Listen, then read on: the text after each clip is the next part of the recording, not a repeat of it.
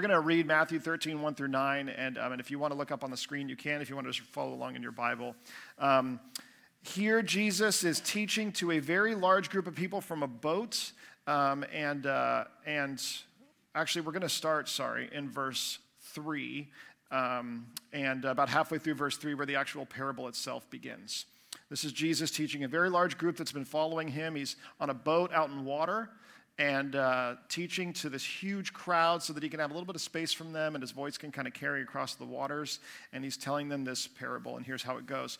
A farmer went out to sow his seed. As he was scattering his seed, some fell along the path, and the birds came and ate it up. Some fell on rocky places where it did not have much soil. It sprang up quickly because the soil was shallow. But when the sun came up, the plants were scorched. They withered because they had no root. Other seed fell among thorns, which grew up and choked the plants. Still other seed fell on good soil, where it produced a crop 160 or 30 times what was sown. Whoever has ears, let him hear. So last week we began this by looking at the hard soil, which is like a path. It's soil that's been so compacted that it's basically just the path that people walk on. That's why it's so hard. Along the field and through the middle of the field, and some seed is eventually going to get onto that path. And what we talked about was how that speaks of a hard heart. A heart that isn't really receptive to the seed. And the seed represents the gospel, which is the good news of Jesus and salvation through him, but it also represents the word of God, really, that comes to us at any time, which is why Jesus refers to it that way, the word. Later on when he explains what this parable means. This week we look at the second soil, which is one that he refers to as the rocky soil. And this is a very easy parable when you read it, whether it's for the first time or if you've read it before. It's a very easy parable to read and immediately presume, of course, I'm the good soil that he's talking about. It's just really easy to do that. And one of the things that has really been so powerful is I've spent just the last few weeks in this more closely is how much I've been able to see how this doesn't really just relate to the moment of a person's conversion, the way a person might respond to the gospel initially in becoming a Christian or rejecting the gospel and walking away from Jesus, but how it actually also speaks to things that I myself have found to be present in my own life. These states that my own heart has been in at different times in my walk with Jesus, that's something I've experienced. And so as I've read this and I've seen that, it's made me realize how relevant it is, not really to all of us at all times in the faith, to look at and say, what does it look like for our hearts, our own hearts, to be a good soil, and what does it look like for it to be these other things? The two verses that we're going to look at this morning, we jump all the way ahead to verse 20 and 21, where Jesus explains to his disciples. I said last week, I obviously picked the easiest parable because this is the one he explains. I didn't want to do too much work. We're getting back into the new year, and I want to ease myself into it. So verse 20 and 21 say this: the seed falling on the rocky ground refers to someone who hears the word and at once receives it with joy. But since they have no roots, they last only a short time. When trouble or persecution comes because of the word, they quickly fall away.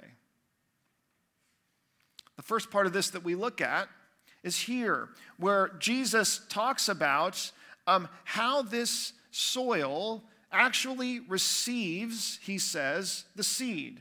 Because that's the first thing that we see that starts to describe to us what this soil looks like, what it does, and why it's so important and something we have to understand. There's a key to the words that Jesus is using here. And the two most important ones are really this word receive and the word with joy. Receive and joy. When you look at these words and what they mean, they're essentially the exact words that are used when he's basically describing a situation in which a person would receive a gift. So for someone to receive something with joy, he's talking about the way that you feel when you get something that you really wanted and how happy you feel. You are quick to take that thing, right? We all know what it's like to get socks for Christmas. And if you're one of the few people who doesn't really love socks, then you know what it's like to get something and just kind of get it, you know? But we also know what it's like to get something and receive it with tremendous joy. How different that experience is and how quickly we take it and we receive it. I realized over these last few months talking with my children, I'm officially old, it's happened. And one of the ways I know it's happened is because as they start to talk to me about their world and their life, I realize this just sounds insane to me. And one of the ways this happened was about a few months ago, my son started talking to me about how much he desperately wanted a pair of Crocs. Now, if you know what Crocs are, raise your hand if you know what Crocs are. Okay, yeah, I better get some young people's hands up here. Okay, so, and I'm like, Crocs, those things from like 15 years ago that we all wore in the garden? And he's like, what are you talking about, Dad? They're new. They're this new thing that everybody cares about and everybody wants. And he starts describing to me how the fad that is Crocs, like injection mold foam shoes that must only cost a nickel to make, are back. And they're more expensive than ever. They've got more options than ever. And he told me that all of his friends have them. And I'm like, buddy, we live in the Pacific Northwest. Like, it's wet all the time. They're literally shoes with holes in them. This can't be possible. He's like, oh, it's possible. It's happening, and I must have some. And then I find out that it goes, because of course we always add more over time, right? These Crocs have you can buy like, what's the word for it? I'm gonna get the word, charms. Thank you guys, thank you for being there for me. You can buy Croc charms to put in the holes of the Crocs that decorate the Crocs, right? My friend got his daughter some green Crocs with some Shrek ears, and oh, she was pumped, right? They went on there. So I find out about this, and I'm like, okay, well, you're plugging the holes. I guess that's a good thing. But day after day would go by, and my son would faithfully tell me about who got a pair of Crocs now. Who got a pair of Crocs now? And sure enough, I started to notice them everywhere. I was talking to one of the missionaries that we support, Justin and Veronica in Mexico. I was mentioning this to them because why wouldn't I? And he mentioned to me that, when you live in Mexico, you kind of are used to all the things that America is done with. They kind of send to Goodwill or something, and then people in Mexico will often buy those things. So you'll be working construction with a guy in like a Celine Dion t-shirt, right? Like a concert shirt. And he doesn't care, right? Or you'll know, he said, everybody wears Crocs around here. He's like, and I think they just kind of got shipped out somewhere after the fad was over 15 years ago, and they never decompose, it seems, although they do shrink in the sun and in the heat. I've learned that. And he's like, so are we sitting on a gold mine? And I'm like, yeah, you are, man. You're sitting on a gold mine. You need to gather these things up and sell them back to us, and the joke would then be on us, right? To say all the dirt is and everything is like charms or whatever, right? And so my son desperately asked for Crocs, and I'm like, buddy, I cannot make it any clearer to you. There's no way that we're getting those because that just sounds like the most ridiculous thing in the world to me. Absolutely ridiculous. Why on earth would this happen? Why on earth would anyone spend this kind of money on these things that will do you no good and get your feet wet all the time?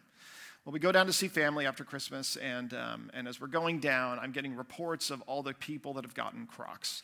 I'm finding out that people that live in different parts of America that I know are getting Crocs, and I'm like, this is happening everywhere. What is going on? I thought it was just where we were, where Crocs are in no way convenient. And then we get down to be with family for a couple days, and we tell one of the aunts that Grandma had bought Tegan some Crocs, and he was going to get them in a few days. And so then the aunt decided, well, then I'm going to really make him want some. So every opportunity she got, she was like, I can't believe you don't have Crocs. Man, it must be so hard to be you. And he was getting pretty bummed out about it, right? And then finally, the moment she's like, hey, everybody, remember to get your Crocs. We're going out. Oh, Tegan doesn't have any, that kind of a thing. It was pretty sad, right? Yeah. So eventually, the moment came on Christmas when he opened the Crocs. And it was such a wonderful thing, and we did video it, and I will not show you because I am going to keep some things just for him. But I will tell you that it was like the most ridiculous reaction ever. I couldn't believe it. And I remember saying, like, what kind of a world do we live in? I couldn't even get that out. And he was like, a wonderful world, a perfect world, an amazing world, as he opened up his bright red Crocs, right? We didn't get any charms. My friend did make some on a 3D printer, and they were the head of, the actor The Rock. Have you ever heard of him? They were just his head. And so he got some rocks for his Crocs, basically. That's all he's got right now. Watching him open this present is something that many of you know because you've seen and you've experienced yourself, but like the absolute joy and elation over getting something that you want and that you need so much, maybe you don't need, but that you want so badly, and how quickly you will receive that thing. There are different ways that we take things in. And what's key about this soil in this passage that Jesus is talking about in this parable is he's saying this one is the most excited to immediately receive and respond to the word of God. There's something about it that evokes this like emotional reaction in them, and they're like, this changes everything. This is a person who, for whatever reason, responds so enthusiastically and instantly, their response is evident to people around them. You would be watching this person and you would go, man, God has got a hold of them. They have something, and it's different, and it's changed them in a huge way. It says Jesus says they have found it, and he says at once they receive it with joy, implying that it's like this immediate change, this immediate thing that happens in their life. Now, you see, the truth is that this is actually incredibly familiar to us when it comes to the Word of God, because we kind of see the Word of God that way most of the time, especially in the country in which we live. The idea is, in fact, if I was going to present the gospel, share the Word of God with a person, whether it was the gospel or something else, I would kind of want to do it in a way that was like, here's something that you need, right? Here's something that will make your life better. Your life is less without this thing. You don't want to miss out on this thing. In fact, I once asked a person in an evangelism sort of a training, I said, is there any other way to talk to someone about the good news of Jesus or about the Word of God other than I see that you have like a hole in your life, this thing will fill that hole? Because what do I do with the friends and the people in my life who don't seem to have a lot of holes, who don't seem to have areas that are a mess or falling apart or some kind of a thing that's so clearly broken that this can just easily put a Band-Aid right over the top of it? This is so this is so usual, this is so normal, this is so typical to us. And unfortunately, this can happen to an extreme where we only know of the gospel and the Word of God as a solution to our problems, right? As a gift that if I receive it and take it in, it will make my life completely different. The truth is, for many of us, we experience that exact thing. I know for me, when I heard the gospel, when I became a Christian, I was a high schooler. And so many things about my life changed in such a dramatic way that anyone looking at it closely who knew me from before would say, he received this thing immediately with joy, and look at the results and how quick they are. My grade point average before I became a Christian was a .75. Don't ask me how that happens, but it happens. I had a 3.0 a semester later. That probably speaks more to the difficulty of getting a .75 GPA when you have parents and teachers and all kinds of people hounding you to try and do just about anything, and how it isn't actually rocket science to maybe get a 3.0, but there was something about what God did to me in that time that actually made me, for the first time in my life, care. I just cared. And that changed incredibly rapidly.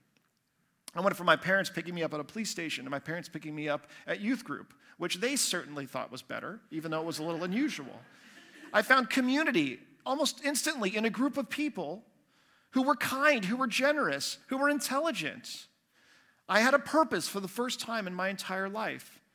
The Word of God made my life objectively better than it was before. And people noticed this. The Word of God is truth. It brings freedom from bondage. It gives us light in the darkness. It brings joy, hope, peace, love, all the things that we just spend the month of December talking about every year. It does indeed bring these things and do these things. And so this is not uncommon to see this kind of a result. And many of us have lived this out ourselves. And he describes this type of soil, the rocky soil, as starting out to receive the seed in this way. Now, this isn't how everyone responds, of course. Some respond very slowly to the truth of God. They respond over time because it takes them time to respond. Some doubt and struggle and question and wonder for a long time before ever actually receiving and responding to that word. Some will even simply choose to follow out of obedience because they know it's the right thing to do, even though it doesn't really seem to make things better for them right away. I once had a friend that I was meeting with week after week. His wife had become a Christian, and he had begun attending church with her and their kids, and he recognized that there was truth in all of this. He saw something in this that he knew was absolutely unique and was important. But it was a very slow process for him. And he had a lot of questions, and he had a lot of doubts, and he actually was not really sure, if he believed enough to call himself a Christian, to say that I'm now in this place, whereas I was in that place. And I remember talking with him one day about how what the disciples did was very clear. They followed Jesus physically, and that ultimately discipleship and following him comes down to us oftentimes choosing, I'm going to just start following Jesus, even if I don't know how strong my faith is. Because it's not a test that I have to pass in order to get in. It's more a question of, will I just begin to walk with him? Jesus is talking to people who are miraculously being healed. They are finding hope in despair. They are finding someone seeing them for the first time, whereas they're used to being invisible in the world to everyone else. There is no question that these people's lives are being radically changed in very short amounts of time. And the response they have is an incredibly emotional one. There doesn't seem to be anything bad about this, right? Who wouldn't want to be like this? Well, the complication, the issue comes a little bit later in this next verse. Jesus says this, but since they have no root, they last only a short time. The way that they grow, the thing that is produced as they grow, ends up being the problem. And the reason for that is because of the soil itself. This is where it's important to understand what rocky soil is, what he means by that. When I first heard this, my thought was that Jesus was talking about a soil that was just a bunch of dirt filled with a bunch of rocks. And somehow that probably doesn't sound ideal, so it probably doesn't grow very well. I don't understand exactly why, but sure, okay, fine, whatever you say. What he's actually talking about is that in the area of Palestine that he's speaking, it was incredibly common for a lot of the ground to be made up of this, of rock, of limestone. And what would happen is, the ground was just rock, and a solid rock. And what would happen is over time, dust and debris and stuff and dirt would kind of blow around and gather up on top of this rock. So you would have what appeared to be soil. But in a lot of areas, that soil only went down so far. It only went down about an inch deep in most places. And then you would hit bedrock. And so what he's talking about is that. He's saying that if a sower is sowing seed, throwing it in a field, if they throw it to the soil that it's intended to go in, that is deep and that is prepared, then we know that it's going to grow one way. But if they throw it in the other soil that they haven't prepared, it may not look very different. And what's crazy is it actually seems to grow pretty well in the shallow dirt. What happens is that the bedrock itself, it stays warm. If you know anything about how rock works, is that over the day, the sun would heat the rock, even beneath the surface of the dirt, and it would get nice and hot.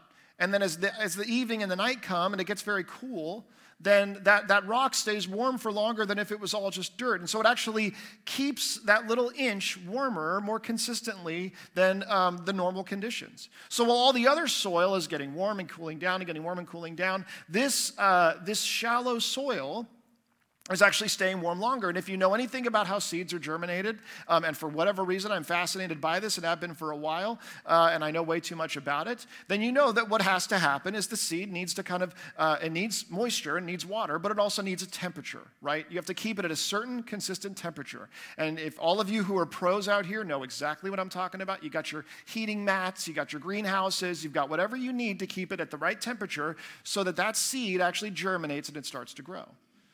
Well, this shallow soil was perfect for that. And so what happened was when the seed got casted out, the first signs that you saw coming through the surface, the first plants that grew, the ones that grew the most quickly were the ones in the shallow soil, because it was ideal for a seed to germinate and begin to start producing life. This growth is immediate. It is dramatic. But Jesus tells us that it's limited. Why? Because the seed can only go down so far before it hits the rock. And what that does is it takes away from it the ability to develop something very important in the life of a seed and a plant, which is this thing called roots. Turns out plants need roots if they're going to do well over any extended period of time. In fact, when a seed starts out, you'll notice, if you see it like this, that there's just as much energy going into the root system as there is in going into the plant above the surface. And so if it hits something like the rock, then the roots can't be produced. We still will see growth on the top. But we'll know that the only growth that's happening is what we see on the top of the soil. And there's a name for this. There's a name for when something grows only on the surface and above, and it doesn't grow below the surface. And this word is a word that a lot of us have heard before and know fairly well. The word is superficial. And ultimately, what Jesus is talking about with the soil that is rocky is this.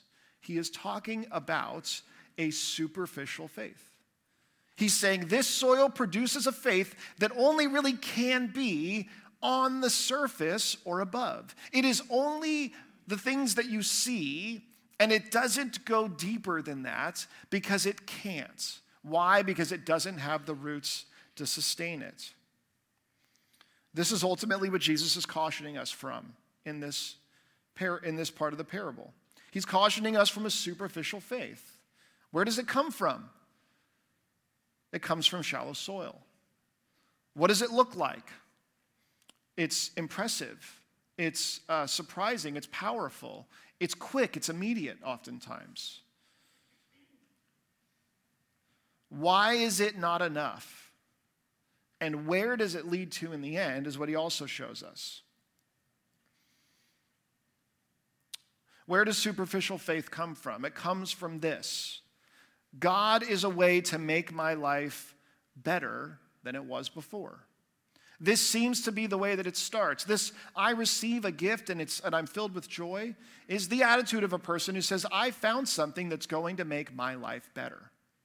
And that's where the superficial faith begins. What does it look like? There's a lot of things about it that kind of stand out, that kind of jump out. One of those is he seems to kind of be indicating that it's often a very emotional faith. Now, I say this as a person who, if you know me well personally, you know I'm a very emotional person. And so I don't say this like I think any kind of a knock on people who are particularly emotional. This isn't about people who themselves are emotional, or somehow people who are not emotional are better than those who are. This is about a faith that is only able to be emotional. It only knows to respond immediately to the things that are happening right now in an emotional way. You have this intense experience, this heightened, sometimes almost like euphoric period where God is just everything. This can make for a great testimony. This can be easy to envy.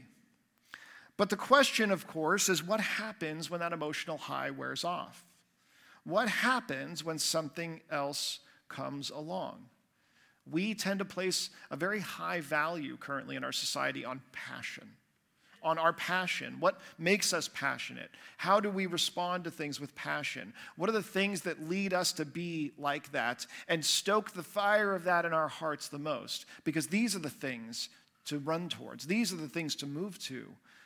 These are the things that we need. These are the things that will sustain us, because having passion is the most important thing in life.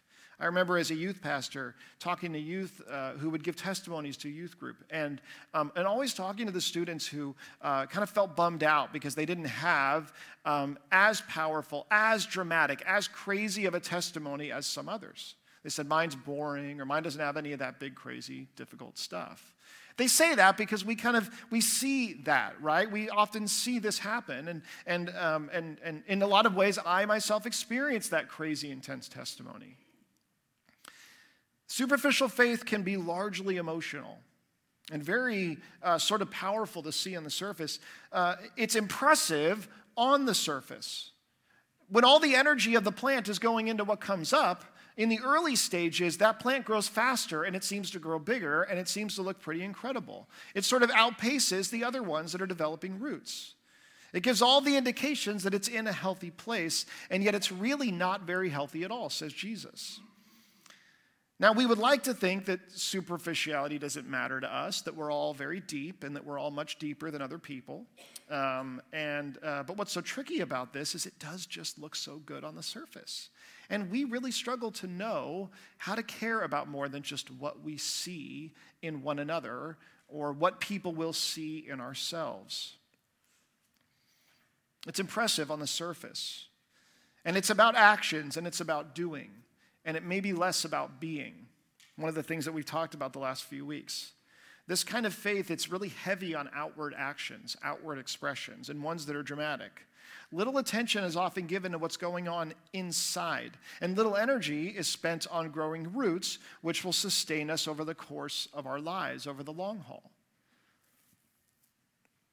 But this kind of faith isn't enough. Jesus says there's no roots, and the result of it is it's only going to last so long. Everything sounds good up until these words here. They last only a short time. This is where it starts to get hard. This is where we say, maybe I wouldn't want to be this shallow soil. He explains what he means by that in the next part of this verse. When trouble or persecution comes because of the word, they quickly fall away. Those who are like this soil quickly fall away when things get hard. The other thing we see about this is that it's short-lived.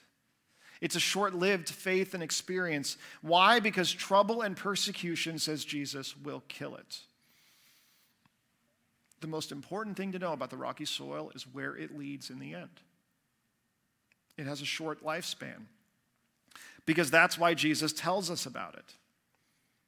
Because there's no roots, eventually the sun will come up on a particularly hot day, and because there's no roots, this plant won't last very long. When trouble comes, the plant withers and it dies. Jesus says outright what that trouble looks like. He says it's persecution because of the word. The difficulty that this faith now brings into a person's life. Eventually, following Jesus will lead to difficulty in life. It will. Things will get harder eventually. What did that look like, right? Well, for some, it was quite simply self-denial. Jesus says you have to die to yourself, pick up your cross, and follow me. Meaning, the goal, the ambition, the direction you had for your life before I came along needs to not be the goal, the ambition, and the direction anymore. It needs to be my goal for you, my ambition for you, my direction for you. And if you don't do that at some point, then your faith will only ever grow so deep. When Jesus says, follow me, that means he's going somewhere probably different than you were going to go before. But for many of us, we would so desperately love to believe that following Jesus means I can keep living, I can keep going exactly where I was going before. I just maybe have to be a nicer person, right? Follow more rules, read more of the Bible, and then I'll be fine, right? But what Jesus actually says is he makes it very clear that the trajectory of our life is going to change. It will change because of how invested we are in the other things of our lives. It will change because of what our heart begins to look like as we grow in this faith. For some people who opposed this thing, it was offensive to their own beliefs. And that made life hard for people who didn't oppose it.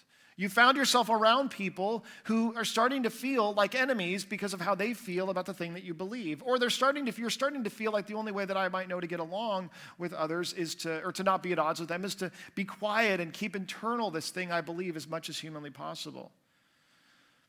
But I think for many, it was simply the trouble that comes when things just don't keep going your way. Hey, God, what is the deal with how things are going right now in my life? God, why are things so hard now? I thought when I got to know you, when I met you, you were the one that makes things easy. You were the one that gave me a gift. You solved my problem. You showed up when I was suffering and when I was in need. You fixed things, and that's why I was so pumped in the beginning. Why aren't you fixing this? Why aren't you changing this? Why is my life getting hard now? That wasn't what I signed up for. With no roots, what happens is something that ultimately actually is good can become bad. Isn't the sun a good thing if you're a plant? If you don't know much about plants, you probably know that. The sun is good. It gives life. It brings life. And yet, when there are no roots, that which actually brings life is going to be too intense. It's going to scorch this plant, is what he says in the first time that he gives this parable out before he explains it. What does that mean, right? Well, the sun is the normal daily life circumstances of that plant. The sun's going to come up, and it's going to give it energy, and it's going to give it life. And because it has roots and it can hold moisture and water, then it's going to get through that, and it's going to grow stronger, and it's going to get bigger. The incredible thing about faith that is rooted and established, it is resilient enough to actually grow and thrive in the midst of hard things. This is why the Bible tells us this crazy thing. We are to have joy in trials. That we can have power when we are experiencing weakness. Why in the world would these things be true? Because with a true faith that is rooted, then the things that make life hard can actually make life better. How is that? Because they grow us more to be like Christ. They make us people who are more mature in the faith. They bring us closer to God himself and make us dependent on him. They force us even to let go of some of the things in this life that there is no way we would ever choose to let go of that are not as good as God himself. The Bible tells us something crazy, which is that difficulty actually grows us. But many people, it does not. Why? Because there are no roots. Because it's a very shallow thing. In that case, when the difficulty comes, what does it do? It withers away and it says, I am not equipped for this. Or simply, I did not sign up for this. I signed up to keep getting Crocs. And that's all I really was ready for. If you just walked in and there's no context there, you're going to need to go back and listen. You see, the other thing about this that's so evident is that a plant that does not have roots, that is superficial, a faith that is superficial, is going to be so dependent on the conditions of life to dictate how it is going. As James talks about, it's going to be blown and pushed back and forth like a wave in the ocean. That good weather is going to affect it one way, but bad weather or hard weather or different weather is going to affect it in such a harsh way that it won't be able to survive. This is what a superficial faith looks like.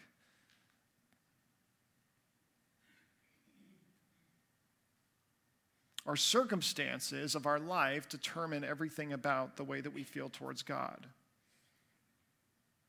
So what does it look like then to go beyond something like this? What does it look like to have a heart that is not the rocky soil? I think is one of the questions we've also been asking as we're looking through these each week. Not only what are these things about, but what does it look like to not be this kind of soil? What does it look like to not have this happen?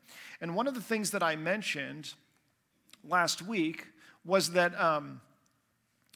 when it comes to shaping soil, when it comes to developing soil, there is actually no better way that we can do this than in the lives of young people. One of the things that I think is so true is that we are shaped and formed as we grow, and our hearts themselves are shaped and formed as we grow. And as we grow up, especially when we're younger, it is those speaking into our lives, caring about us and investing in us, who have the greatest effect on the soil of our heart and the conditions at which it grows. And so for each and every one of these soils, I think there are ways that we can, with young people in our lives, whether it's our children or our grandchildren or the kids that we volunteer and lead in Sunday school at church, or the kids in the youth group where we volunteer, or the kids even living in our own neighborhoods that we're working to develop relationships with through our families or our nieces or our nephews or whoever, that as these young people feel seen and understood and cared for by us, it is the way that we speak into their lives that actually impacts the kind of soil that develops. One of the things that I was so grateful for as sort of a realization early on as a parent was, kids start out a bit like a bit of a mystery. because they don't tell you everything that's going on. They don't have the ability to do that. They can't tell you what they're thinking. They can't tell you any of that stuff.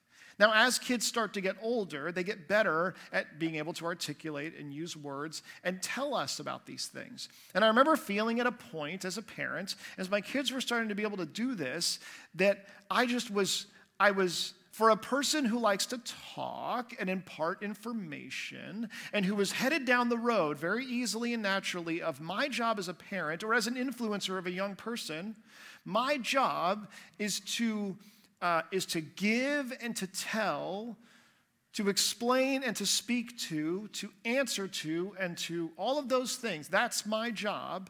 It is a one-way thing, right? What else would it be? And at one point, God gets a hold of me and he impresses upon me the importance of a relationship with a young person being kind of a 50-50 thing. That basically, I'm going to give like 50% where I'm trying to impart things. But there's also going to have to be 50% of that relationship where I'm asking and I'm seeking to understand, which is going to be the hardest part of it for me.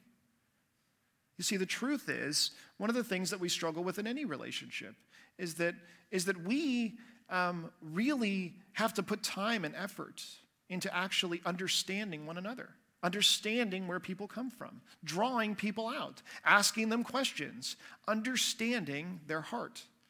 The more that we do that, the more that we're able to speak to one another. But to just talk and give information and say things without actually seeking the other side usually has very little impact, or very limited impact for sure. There are so many things that we encourage and validate in the lives of young people in our care. And one of the questions is, what are the things that we're encouraging and validating? Are they things that send the message? What happens on the outside is most important. The way other people feel about you is most important. Even maybe the things that you're really good at that I want you to be proud of, good. Let's talk about and focus on those things. Maybe what makes you stand out, maybe what makes you unique, because I want you to feel proud of yourself. But it's possible to do that to such a degree that it begins to be by far the most important thing that a person sees in themselves and in their lives. What I know for sure is this: what matters is what people see. What matters is what I do, not so much what's going on in here, not so much the roots that are being formed. In fact, it's even very easy as a Christian to encourage others, especially young people, in behavior and obedience and outward appearance, rather than to actually encourage in the area of developing roots in your heart and in your life that run much deeper than what other people can see. That's a lot harder to do, right? But it leads to something that lasts longer, that it runs far deeper, that can weather the storms of life. I think the question of what does it look like for ourselves to go beyond something that is superficial, or what does it look like for us to not allow ourselves to kind of even slip into a place where our faith becomes that, where we rest on the comfort or the time that we follow Jesus, and so we begin to find ourselves caring more about how people see us, the things that we do on the outside, or maybe we grow weary of a sincere faith with God, and so instead choose one that is merely emotional, where God is just there to fix our problems. God is there to help our ailments. God is there to answer the prayer requests that our friends and us have that accumulate over time. I think the key to this is what we find all the way back in the beginning of it, which is the receiving as a gift versus maybe something else that Jesus intended. Because what if when Jesus came, his goal wasn't for people to go around seeing him as a giver of good gifts that they could take in that would just make their life better? What if he was calling them to something very different from that? We read about this in an interaction between Jesus and a man who needs to be healed in Luke chapter 5. We read this: one day Jesus was teaching, and Pharisees and teachers of the law were sitting there. They had come from every village of Galilee and from Judea and Jerusalem, and the power of the Lord was with Jesus to heal the sick. Some men came carrying a paralyzed man on a mat, and tried to take him into the house to lay him before Jesus. This is a pretty incredible story. When they could not find a way to do this because of the crowd, they went up on the roof and lowered him on his mat through tiles in the middle of the crowd, right in front of Jesus. Can you even imagine this? Like Jesus is doing his thing, and they're like, listen, okay, the only way that we can get him to see this guy is if we just drop him down right in front of him. So here we go. And that's what they did. I hope they didn't just let him fall. I don't know how high the roof was. I don't think they were very high back then. Hopefully they used some ropes. But nevertheless, Jesus is doing his thing, and all of a sudden, boom, here comes somebody.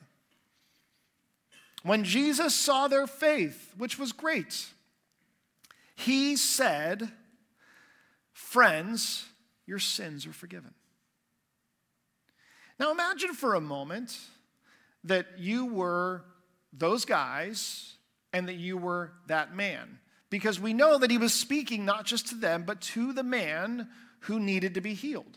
He was responding to this great act of faith by not only telling them your sins are forgiven, but by telling this man, good news, you did it. He got to me, and now I'm going to do my thing. Are you ready? Here I go. Your sins are forgiven.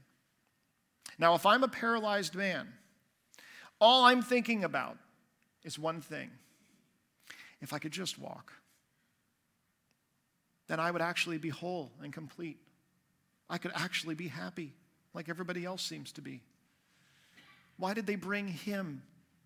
Because he was the one who was paralyzed and couldn't walk.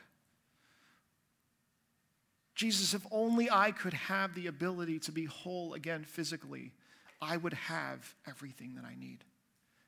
Jesus' response to that, it seems, is, no, you wouldn't. No, you wouldn't. You can be healed physically, and eventually Jesus gets to that. I can give you the answer to the problem you're facing. I can fix this thing for you, but it isn't going to make you whole. What you desperately need more than that, so much more than that, is you need to be forgiven. You need to be forgiven from me and from God. You need forgiveness of your sins, whether you realize it or not. And having that forgiveness is what actually changes everything. You see, there's a difference between wanting Jesus because he can come into my kingdom and my life and make it better, and saying, I am ready to come into his kingdom, and I am ready to come into his life, because that's what ultimately makes it better. There is such a huge difference between those two things, and it is so easy to miss that, is it not? Because God does miraculously do things. He does show up and he does help us because he loves us and we're his children, and he does that for us so often. But the root of a superficial faith, the root of it, is that it is a faith that is not based in repentance. The only real way to respond to Jesus authentically, the only truly right way to respond to Jesus, is not even to say, thank you so much for giving me this. I'm so happy now, and I want to tell everyone that you give us good things. It is not to say, I'm so happy, and now I'm going to be different because I'm happy for what you did. It is actually being able to say, I recognize that what I need is to be forgiven because I'm broken. I need a Lord of my life. I need something completely different than this life I'm trying to live. I need to be a part of your kingdom from this point on forever. That is the only right response. And it is one of the hardest things to not only do when we hear the gospel the first time, but to keep doing day after day, week after week, year after year, is it not? To continue coming before God, like we said last week, with an open heart and saying to him, God, will you forgive me? Not will you give me more. Not will you fix the things that are happening first and foremost. Although he tells us throughout Scripture again and again, yes, come to me with those things. Yell and scream and beg and plead and say everything in your heart to me that is there. But the most important thing that you can do is come to me and say, would you forgive me? And to repent. This is how we avoid a superficial faith. And this is not necessarily an easy thing to do. We talked last week about the hard soil. We talked last week about receiving the seed. And the truth is that you might be here this morning, or you might have been here then, and you might never have responded to that message. That every time that you are here, every time that you hear something about God or about Jesus, that seed is being sown and it is landing on your heart. And you may have a heart that up until now has been so hard that it has just sat there and the birds have come and they've eaten it and flown away, which is the circumstances of life and the enemy doing that. Or you may be someone who has a heart that has been open, but you recognize that it is so easy for your faith to become about the things that God can give you and the things that he can do for you and the enthusiasm that other people see and the way that you live and the way people appreciate and admire that thing. That it becomes about everything on the outside above the surface, that it's superficial. And you may have been following Jesus for a long time. But right here, right now, the most important thing that you can do is to repent and to receive his forgiveness. And so if you're here this morning and you have never done that, then the absolute most important thing that you can possibly do, the only thing next to do, is to ask God for his forgiveness, and he will give it to you. To repent of your sins and to believe and trust that Jesus has paid the sacrifice for those things. That God does not expect you to atone for them or to do something impossible to make up for them. He only expects you to trust him enough to believe that you actually are made new now in him because of what he's done. And you can do that this morning, right here, right now. You can pray with me as I pray at the end of this message. You can come up front and you can kneel and you can talk to God yourself, just as I did when I became a believer and responded to this very parable so many years ago. Or you can talk to God where you are now. However it is, there is nothing more important than not leaving here this morning with a heart in a place that says, God, I repent before you. I long for you. I long to be a part of your kingdom, not for you to just come and make mine better. So let's pray.